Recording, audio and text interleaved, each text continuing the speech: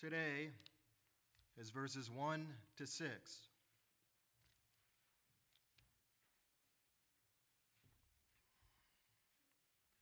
Thus says the word of God, Mark chapter 6, verses 1 to 6.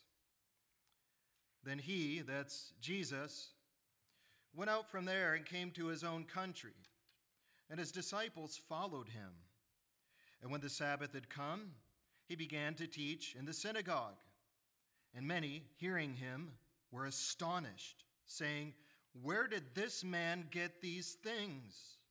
And what wisdom is this which is given to him, that such mighty works are performed by his hands? Is this not the carpenter, the son of Mary, and brother of James, Joseph, Judas, and Simon? And are not his sisters here with us?" So they were offended at him. But Jesus said to them, "A prophet is not without honor except in his own country, among his own relatives, and in his own house." Now he could do no mighty work there, except that he laid his hands on a few sick people and healed them. And he marveled because of their unbelief, that he went about the villages in a circuit teaching. Well, recently we saw that the Lord had a power encounter with the devil at Gergesa, where he delivered the demoniac from the legion of demons. Samson, as you are aware, had once slain the army of the Philistines with the jawbone of a donkey, showing extraordinary strength and triumph out of circumstances of humility and weakness. But Jesus proves to be the greater Samson, as he demonstrated that he could single-handedly conquer the united strength, that is, of the armies of hell by the weapon of his word. He doesn't even need a jawbone. Yet unlike Samson, Jesus is able to rout the enemies of Yahweh that no previous king or prophet or judge could touch. The enemies that can't be seen with the eye, that can't be surmounted by any of the weapons fashioned by flesh and blood. And we read how heaven came down and filled the demoniac's soul, and his heart was set free, and his mind was made sound, and the man who was a pawn of the devil was gloriously transformed into a child of God. We would have thought that the townspeople would have welcomed the presence of such miraculous grace and deliverance. But instead they rallied together and pleaded with Jesus to depart from their region.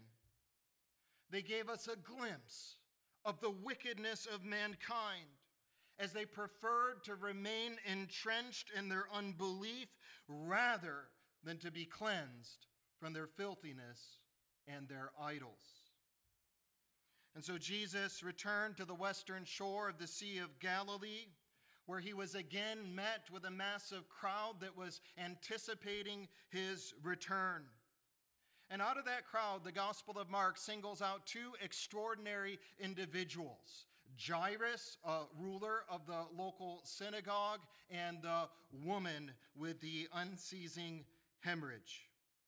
These stories relate to us another account of the amazing power of the Lord Jesus, whereby he heals the sick, redeems the afflicted, remedies the curse, raises the dead.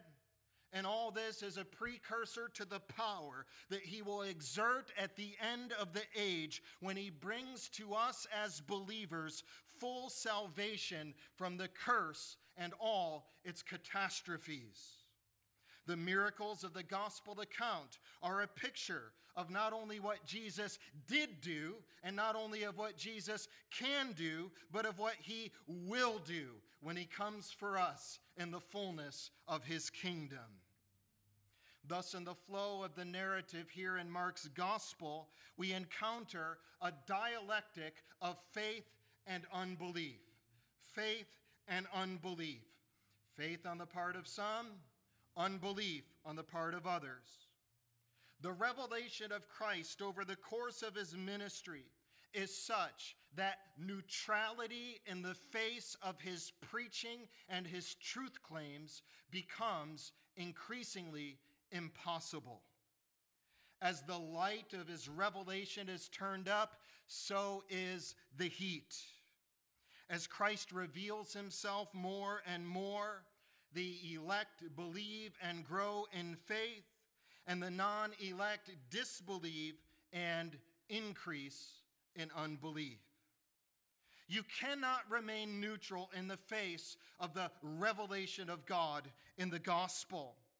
As you are exposed to the light, you will either find it attractive and thus be drawn to it, or you'll find it repulsive and thus be repelled back from it. And there's a reason that no one can remain passive in the face of the truth claims of Christ. And that's because he made us. And when he did, he stamped his own image on our hearts. And since our hearts were made for God, there is embedded within us an innate receptivity to his voice. Our soul is like a radio antenna, if you will. And when the signal of God's revelation goes out, the antenna picks it up. You can turn the volume down. You can try to obscure the radio and hide it under a pillow or a blanket. Or you can turn the volume up and listen to it based on whether you want to hear it or not. But there is something deep within your soul that resonates with the voice of your Creator. Our conscience, brethren, is like a conduit. When God speaks, the power of his word jolts us. And the light bulb of existential reckoning with his greatness lights up. Hence, when obstinate unbelievers hear his voice, it strikes their soul with a power that they cannot deny. And the principle of enmity that is inherent in our fallen nature bucks against that revelation with animosity, unless the grace of God conquers that enmity and makes us willing to submit to his call. Thus, unbelievers find it impossible to remain indifferent to the call of the gospel. When they hear it, they form their opinions, strong opinions about it even. They construct a fortress of lies in their mind. They barricade their hearts with artifices and deceptions, and they lash out on anyone that poses a threat to their castles and kingdoms. Well, that's what happened when our Lord Jesus returned to his hometown. Verse 1 says that he went out from there and came to his own country, and his disciples followed him. This was an official trip of Jesus. This wasn't a personal visit whereby he intended simply to visit with his family and mingle with them. He brought his entourage of disciples with him because he was on official ministerial business. He went out from Capernaum and traveled about 25 miles southwest to his hometown of Nazareth. Doubtless, the Lord had a profound love for the people he had grown up with. And he once again returned there in the hope that they would accept the glad tidings of salvation. To his dismay, however, he was met with such hardened unbelief that his message bounced like a tennis ball off a brick wall. Their calcified hearts proved to be impenetrable. Nazareth is the town referred to in our text by the words, his own country. Our Lord was born in Bethlehem, just like the prophet said he would, but he grew up in Nazareth. There is a general disdain for Nazareth, in fact. among the Jews of his day. And we get a glimpse of that in the words of Nathanael, who, when he heard that Jesus was from Nazareth, retorted, "Can anything good come out of Nazareth?" The Judeans generally despised Galileans in general. After all, Galileans, they were less devout, purportedly. Plus, their Aramaic was tainted with an accent. These were the country folk, these Galileans. But Nathanael, himself a Galilean, here despises the town of Nazareth. And so, as one scholar points out, D.A. Carson, it appears that even fellow Galileans despised Nazareth. You know, no prestigious rabbi had ever come from Nazareth, as far as we can tell. No prophet ever came from Nazareth. It's not even mentioned in the Old Testament, the Apocrypha, the Talmud, or the Mishnah. Josephus doesn't even mention Nazareth in his voluminous writings. It's not mentioned in classical sources or in any non-Christian sources from the Roman era. It was associated with a region that was infamous for political uprisings, rebels, as Gamaliel himself said in Acts 5:37. They thought the Messiah would come from Bethlehem. And yes, he was born there, but his father moved him to Nazareth to obscure his identity until the appointed time should come. His Nazarene origins were a part of his self-abasement and humiliation. In fact, the epithet Jesus of Nazareth that we read over again in the New Testament was actually originally intended as a put-down for the rabbi. This guy claims to be a rabbi, and yet he comes from Nazareth? Later, when Tertullus, the orator, rose up against Paul, he denounced him, saying in Acts 24:5, "For we have found this man a plague, a creator of dissension among all the Jews throughout the world, and a ringleader of the sect of the Nazarenes." It wasn't a compliment. The population of Nazareth at the time of Jesus was about 500. Almost all Jewish. Some priests lived there too. The territory of the village occupied a space of about 60 acres. It was quite spread out. Its primary industry was agriculture, especially wheat, barley, wine, and olive oil. It would have had frequent visitors as it was located near important trade routes. The people were middle and lower class blue-collar workers. The village was situated for the most part on the side of a hill. Philip Chaff, great historian, describes it quite graphically, and he said, quote, "On the north side of the plain of Esdraelon is a crescent-shaped valley, about a mile long and averaging a quarter of a mile wide, but swelling out into a broader basin, completely shut in by a wall of gently rounded hills, some 15 in number, and from 400 to 500 feet in height." He said, "Within this basin and on the lower slope of these hills is Nazareth. Although the village itself was shut in by these hills, the view from the summit behind the town is quite extensive, taking in Hermon, Carmel, Gilead, Tabor, Gilboa, and the plain of Esdraelon."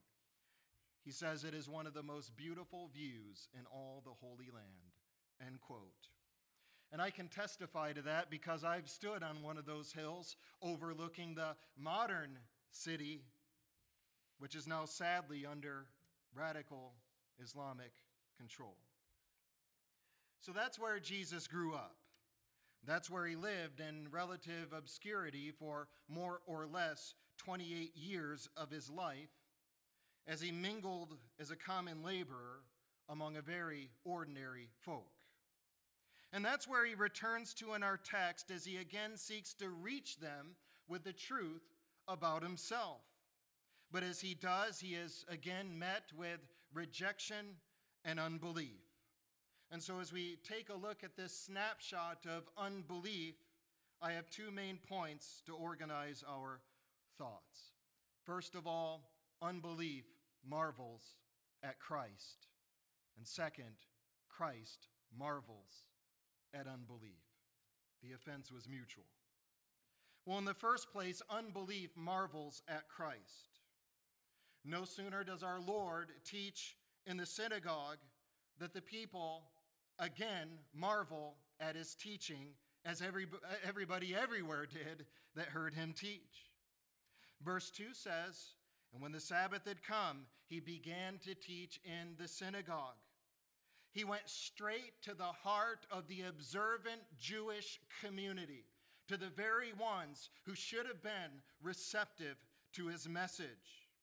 It was typical for a traveling rabbi to be invited to address the people and give the teaching in the synagogue. But this will be the last time in the Gospel of Mark that the synagogue will be open to Jesus. One commentator explains that subsequent references to synagogues in Mark are mentioned as places of ostentation and of persecution against Jesus' disciples. And so this was apparently the end of our Lord's acceptance among the religious establishment. And the text says, "And many hearing him were astonished, saying, 'Where did this man get these things? What wisdom is this which is given to him, that such mighty works are performed by his hands?'" They were astonished, it says. But this isn't the astonishment of admiration, but rather of scorn and envy. The Greek word means to amaze or astonish, as it's translated. Here it's in the passive voice, which means to be literally overwhelmed. Hence they marveled. The tense of the verb, imperfect, in this context suggests that this was not a momentary thought, but an abiding sentiment among them. Their subsequent questions of derision were born out of this sense of offense and amazement. Now they knew he didn't get these things, as they say it, from Nazareth, or from anybody in Nazareth for that matter. He was functioning as a rabbi, but the wisdom with which he spoke and the power with which he wrought miracles didn't make any sense to the Nazarenes, and so they were shocked at it. He had never studied under any reputable rabbi, and in that day, such an apprenticeship was deemed to be the only acceptable path to becoming a rabbi. He was seen as an impostor who promoted himself into a position of prominence. They thought that his fame had gotten to his head. It would have been tantamount, let's say, to a seminary professor today who never got a master's degree or a doctorate, but in fact, back then, for a rabbi to be functioning as a rabbi that never studied under another rabbi was even more out of place. But Jesus, he didn't need any of that because he was the wisdom of God incarnate. He's the very one who is the light of all knowledge and truth in the world. He is the omniscient Logos who is truth itself. He's the one who inspired the scriptures, but they didn't see it. And to them, it was all so out of place that they viewed him as a living contradiction of everything they deemed to be rational and acceptable. And so in verse 3, they ask, "Is this not the carpenter?" They know his name, but out of scorn, they won't even use it.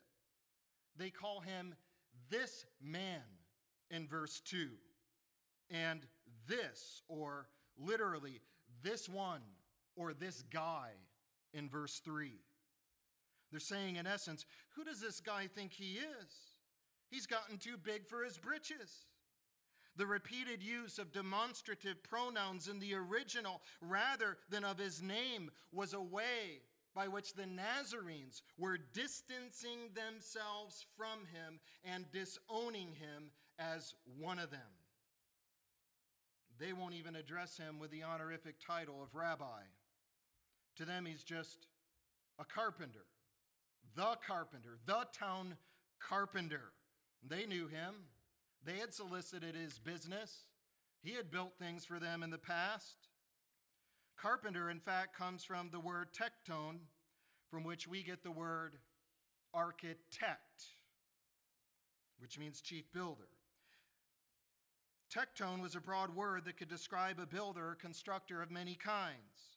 Hence, it could refer to a stonemason, a metal worker, a constructor of homes and walls, a craftsman, or a carpenter who makes things out of wood. Stone was more abundant than wood in Nazareth, so Jesus probably worked with both to make ends meet. In the middle of the 2nd century, Justin Martyr said that he made plows and yokes out of wood. And so he made tools for farmers to use with their oxen. And that was very probable in the agrarian society of Nazareth, as there would have been a good market for those things. He probably made furniture too, and maybe helped to build homes out of stone and clay, because that's what homes in Nazareth were built out of. It's a very humble job for the king of the world and the royal offspring of David. The Jews weren't expecting for the son of David to be an ordinary blue-collar worker and manual laborer.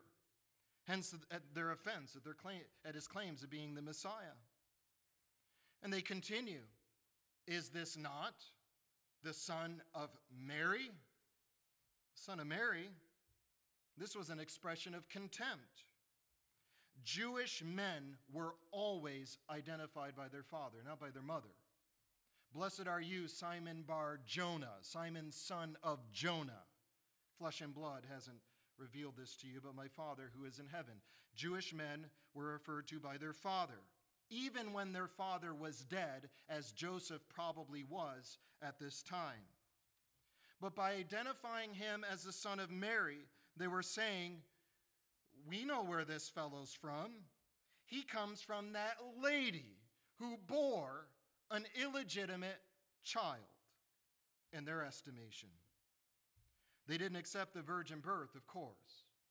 As they put it in John 8:31, we were not born of fornication, thus implying that he was, and betraying their unbelief about his supernatural origin. This lie, that he was born illegitimately, actually became mainstream narrative in Jewish polemics against Christianity, and it's often been repeated in the centuries since then. In our text, they are basically accusing him of being a child born out of proper wedlock, which would have been quite the scandal in a society with a very low divorce rate, much unlike ours. Well, this had to be deeply wounding for the Lord, who loved them beyond words and who grew up with them. I mean, this was his extended family and friends and acquaintances and business partners. And then they say, is this not the brother of James and Joseph, Judas and Simon? Are not his sisters here with us? They knew his family. They knew his family quite well in a village of 500. These were all children of Joseph and Mary, the half-brothers of our Lord Jesus. But his siblings were a bit different from him, you see. His siblings were ordinary sinners like the rest of the Nazarenes, and the rest of the Nazarenes knew that quite well. In fact, his siblings didn't even believe in him at this time. John 7:5 says, for even his brothers did not believe in him. And they wouldn't believe until after his resurrection. And so all this unbelief and opposition was part of our Lord's trials as a man of sorrows acquainted with grief. And you know, some of our deepest wounds can come from those we care about the most, can't they? And so verse 3 concludes, they were offended at him. They were offended. Now our English word offended can be taken in multiple ways. Someone can be offended a lot or a little. But in the original, the word is scandalizo, from which we get our word to be scandalized. This wasn't a minor offense. They found his extraordinary wisdom and power to be altogether scandalous to him. The word originally spoke of a snare or a trap in which an animal was caught and killed. And it's used in the New Testament quite often of stumbling and falling into eternal damnation. The noun form of this word is found in passages like 1 Peter 2:8, which quotes from Isaiah in calling Christ a stone of stumbling and a rock of offense. But as Jesus said in Luke 20, the stone which the builders rejected has become the chief cornerstone of the temple house of God. And whoever falls on that stone will be broken. But on whomever it falls, which it will on the day of judgment, it will grind him to powder. They were being broken, and their unbelief would result in them being grinded into powder by the wrath of the holy God for rejecting his Son. Unbelief is a dastardly sin that meets its end in nothing less than the eternal fury of the Almighty. The Gospel of Luke says that when Jesus went to Nazareth, he preached the most extraordinary sermon that has ever been preached. He opened up the scroll of the prophet Isaiah, and he read a prediction about the Messiah. The Spirit of Yahweh, God, is upon me because he has anointed me to preach good news to the poor. And then he closed the book and said, today this scripture is fulfilled in your hearing. What a sermon. When they began to murmur against him, he rebuked them and preached the doctrine of sovereign election to them. There were many widows in Elijah's day, but to none of them was he sent except to this one. The Lord passed over all the rest and elected this one as the special object of his mercy and grace. And so what he was saying to them in effect was, you are rejecting me because you are not the elect of God. And then it says, so all those in the synagogue, when they heard these things, were filled with wrath, rose up and thrust him out of the city. And they led him to the brow of the hill on which their city was built. Remember, Nazareth was on the precipice of a hill, a cliff. It says that they might throw him down over the cliff. What a sermon. What a climax. What a reaction. He sure knew how to strike a raw nerve. But what a way to receive your king.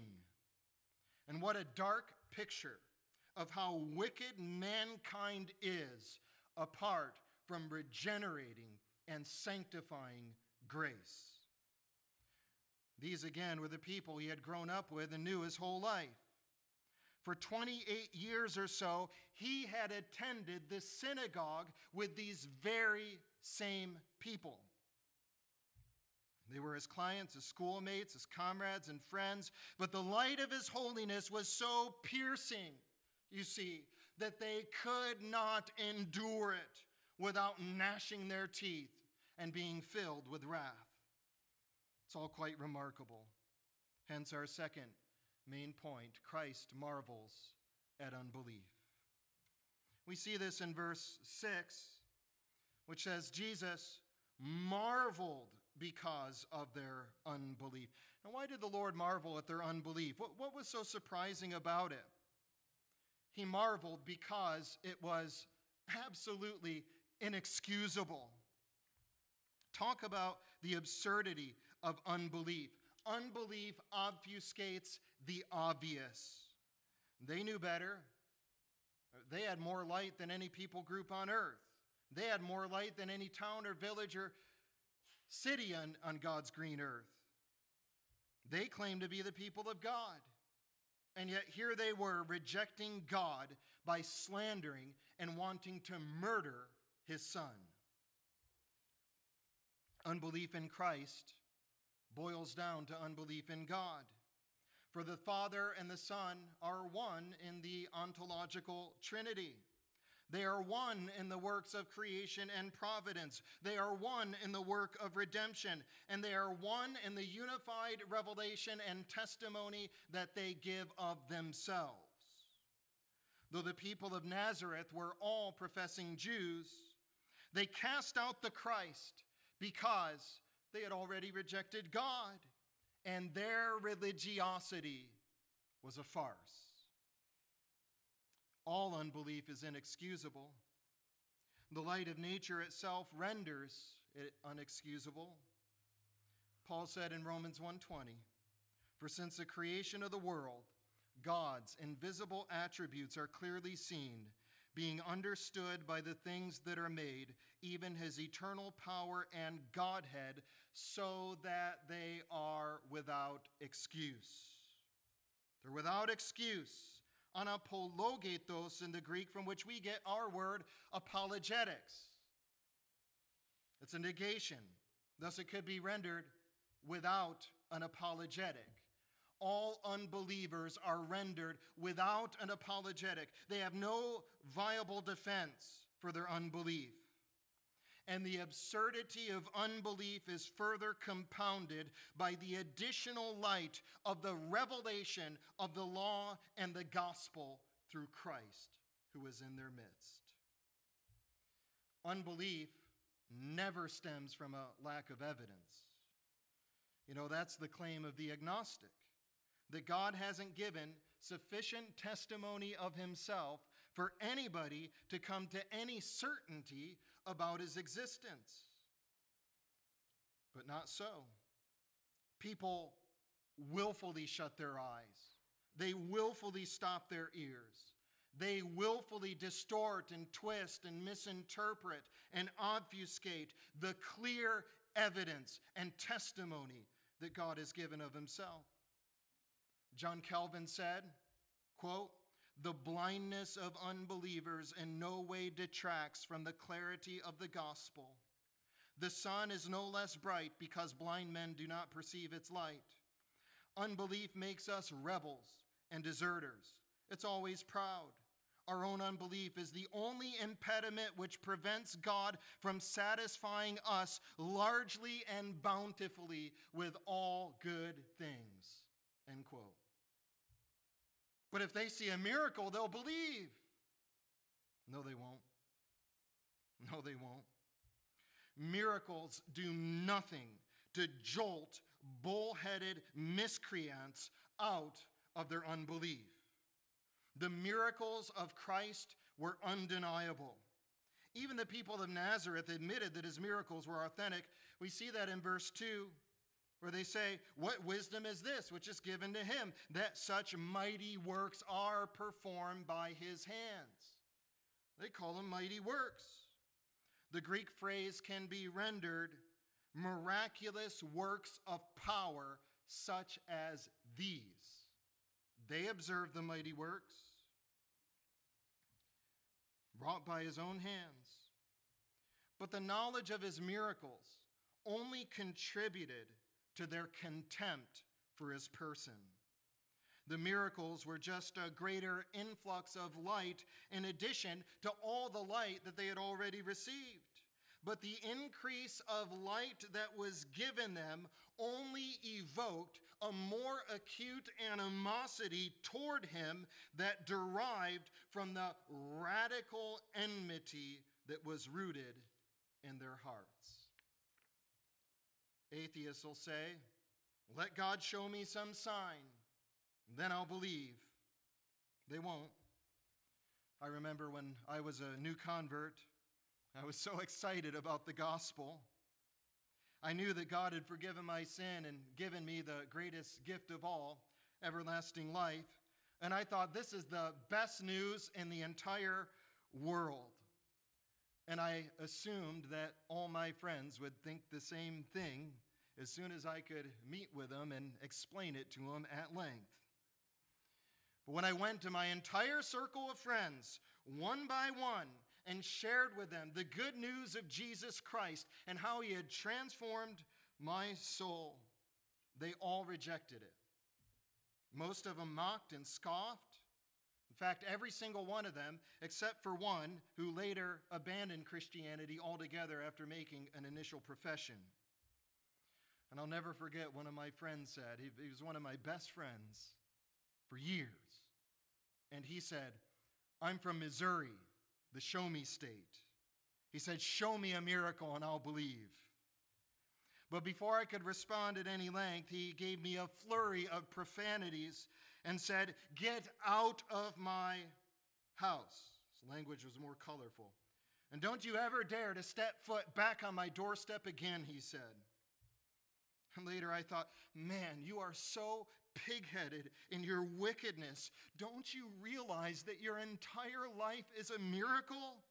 I mean, the fact that God hasn't yet struck you with a lightning bolt, despite your despicable blasphemies, the fact that you're still breathing on God's good earth is itself a testimony to his mercy and a miracle. But unbelievers, they refuse to see it. It's not because God hasn't spoken. It's not because he hasn't spoken clearly, but because they are plugging their ears to his voice. As Francis Schaeffer said, God is there, and he is not silent. God has spoken through the prophets, and these latter days he's spoken through his Son, and he continues to speak to us today through his living voice in the Scriptures by the Spirit. Well, it's as Abraham said to the rich man who was being tormented in hell. They have Moses and the prophets. Let them hear them. The rich man said, "No, Father Abraham, but if one goes to them from the dead, they will repent. If they see a resurrection from the dead, then they'll believe." But Abraham said to him, "If they do not hear Moses and the prophets, neither will they be persuaded, though one rise from the dead." The clearest, most definitive, self-attesting, and spirit-authenticated revelation of God and testimony that he has given concerning himself is in his written word. And if the unbeliever won't hear that, they won't believe, though one rise from the dead. So unbelief isn't from a lack of evidence. It stems from a heart that's enshrouded in darkness and that abhors the thought of its perversity being exposed. Thus, as John 3:19 puts it so clearly, this is the condemnation that light has come into the world, and men love darkness rather than light because their deeds were evil. Jesus had grown up in Nazareth. Never did he commit a single sin against anybody. He was the humblest, most serviceable, most kind-hearted, most generous person that had ever graced their village. But as the old adage goes, familiarity breeds contempt. As he put it in verse 4, a prophet is not without honor except in his own country, among his own relatives, and in his own house. He was feeling the sting of that reality. About a year earlier, his own family had already made the 50-mile round-trip journey to Capernaum. Why? To silence him. We saw that in Mark 3:21 when we were in that text where it says, when his own people heard about the things he was doing and teaching, that was his mother and his brothers, his own people. It says they went out to lay hold of him, for they said, he is out of his mind. They were basically planning to apprehend him, to kidnap him and bind him like a lunatic, to carry him away back to Nazareth and probably to lock him in some room until, in their estimation, he would come to his senses. Even the Virgin Mother, the Blessed Virgin, herself a devout believer, succumbed to the influence of the unbelief of those around her and was tainted by it. Truly, a prophet is not without honor except in his own house. Then we read in verse 5, now he, curious language here in the text, he could do no mighty work there. It's taught about miracles, except that he laid his hands on a few sick people and healed them. This saying has puzzled many interpreters down through the centuries because it seems to limit the power of Christ. But it doesn't. The reason he could not is because he would not. It wasn't from a lack of power, but from a lack of willingness. And so we have to distinguish between what Jonathan Edwards called in one of his famous treatises, physical inability and moral inability. The omnipotence of God means he is able to do all that he wills to do. But he's not able to do what he does not will to do because his will is identical with his being, just as his power is one with his essence. Jesus wasn't a magician who came to put on a show for scoffers. He would later say to the Pharisees, a wicked and adulterous generation looks or seeks after a sign. No sign shall be given to it except the sign of the prophet Jonah. He refused to give them more signs because they were motivated by malice and adamant in their unbelief, and he would have nothing to do with capitulating to their sinful motives. So what practical lessons can we draw from our text? Let me give you a few. First, we see here the heinousness and enormous guilt of the sin of unbelief. And I know people don't see unbelief this way. In fact, it's normally the one sin that no one can see unless a special work of the Holy Spirit through supernatural operation convinces them of it. John 16, the Lord said, when the Spirit of truth is come, the Comforter, he will convict the world of sin and righteousness and judgment, of sin because they do not believe on me. To be convicted of unbelief requires the work of the Spirit because we're blind to it. We're just blind to it. Just look at the laws of the nations. They outlaw all kinds of sin, right?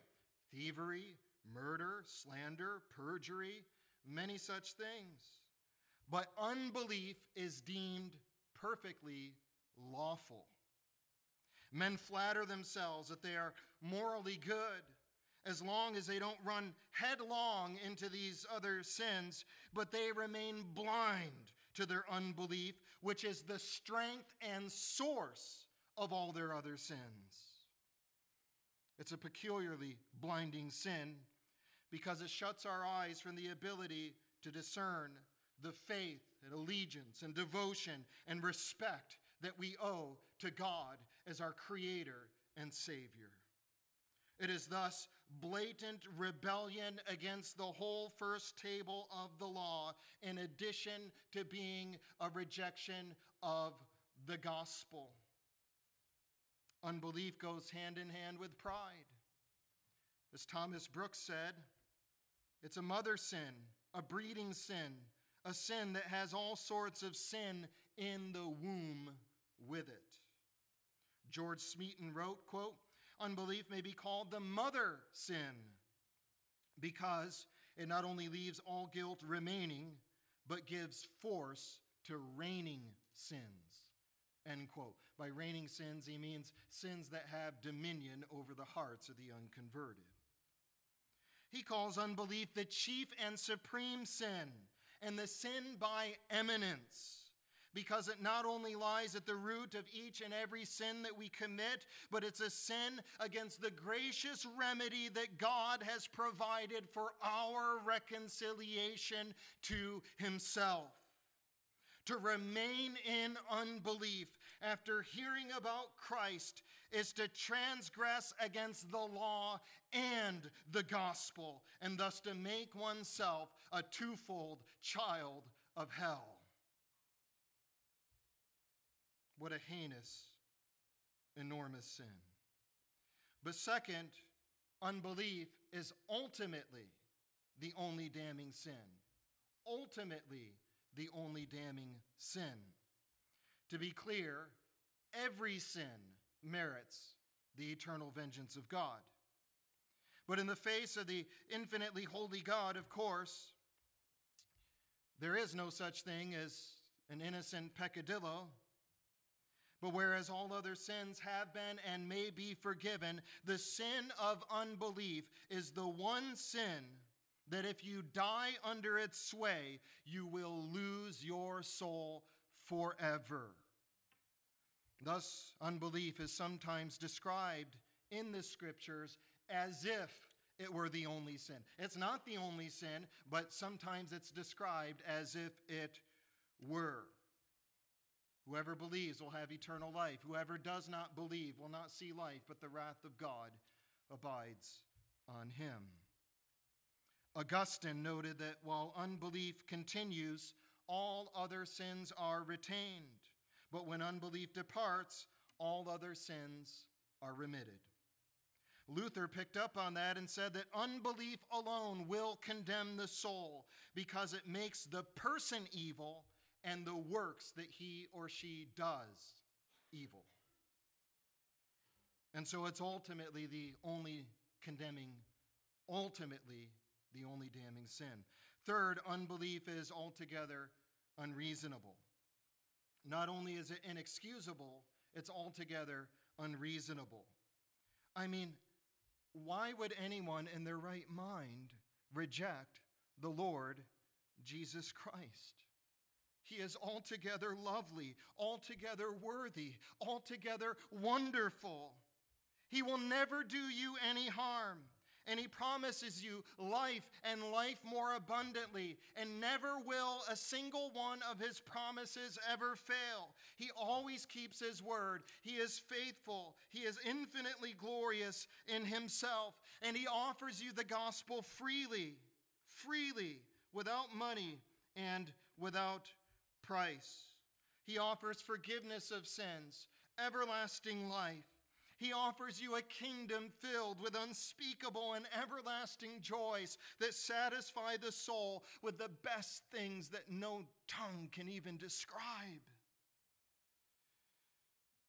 He offers you rags for your riches, purity in the place of uncleanness, and righteousness that will swallow up all your shame and all your guilt.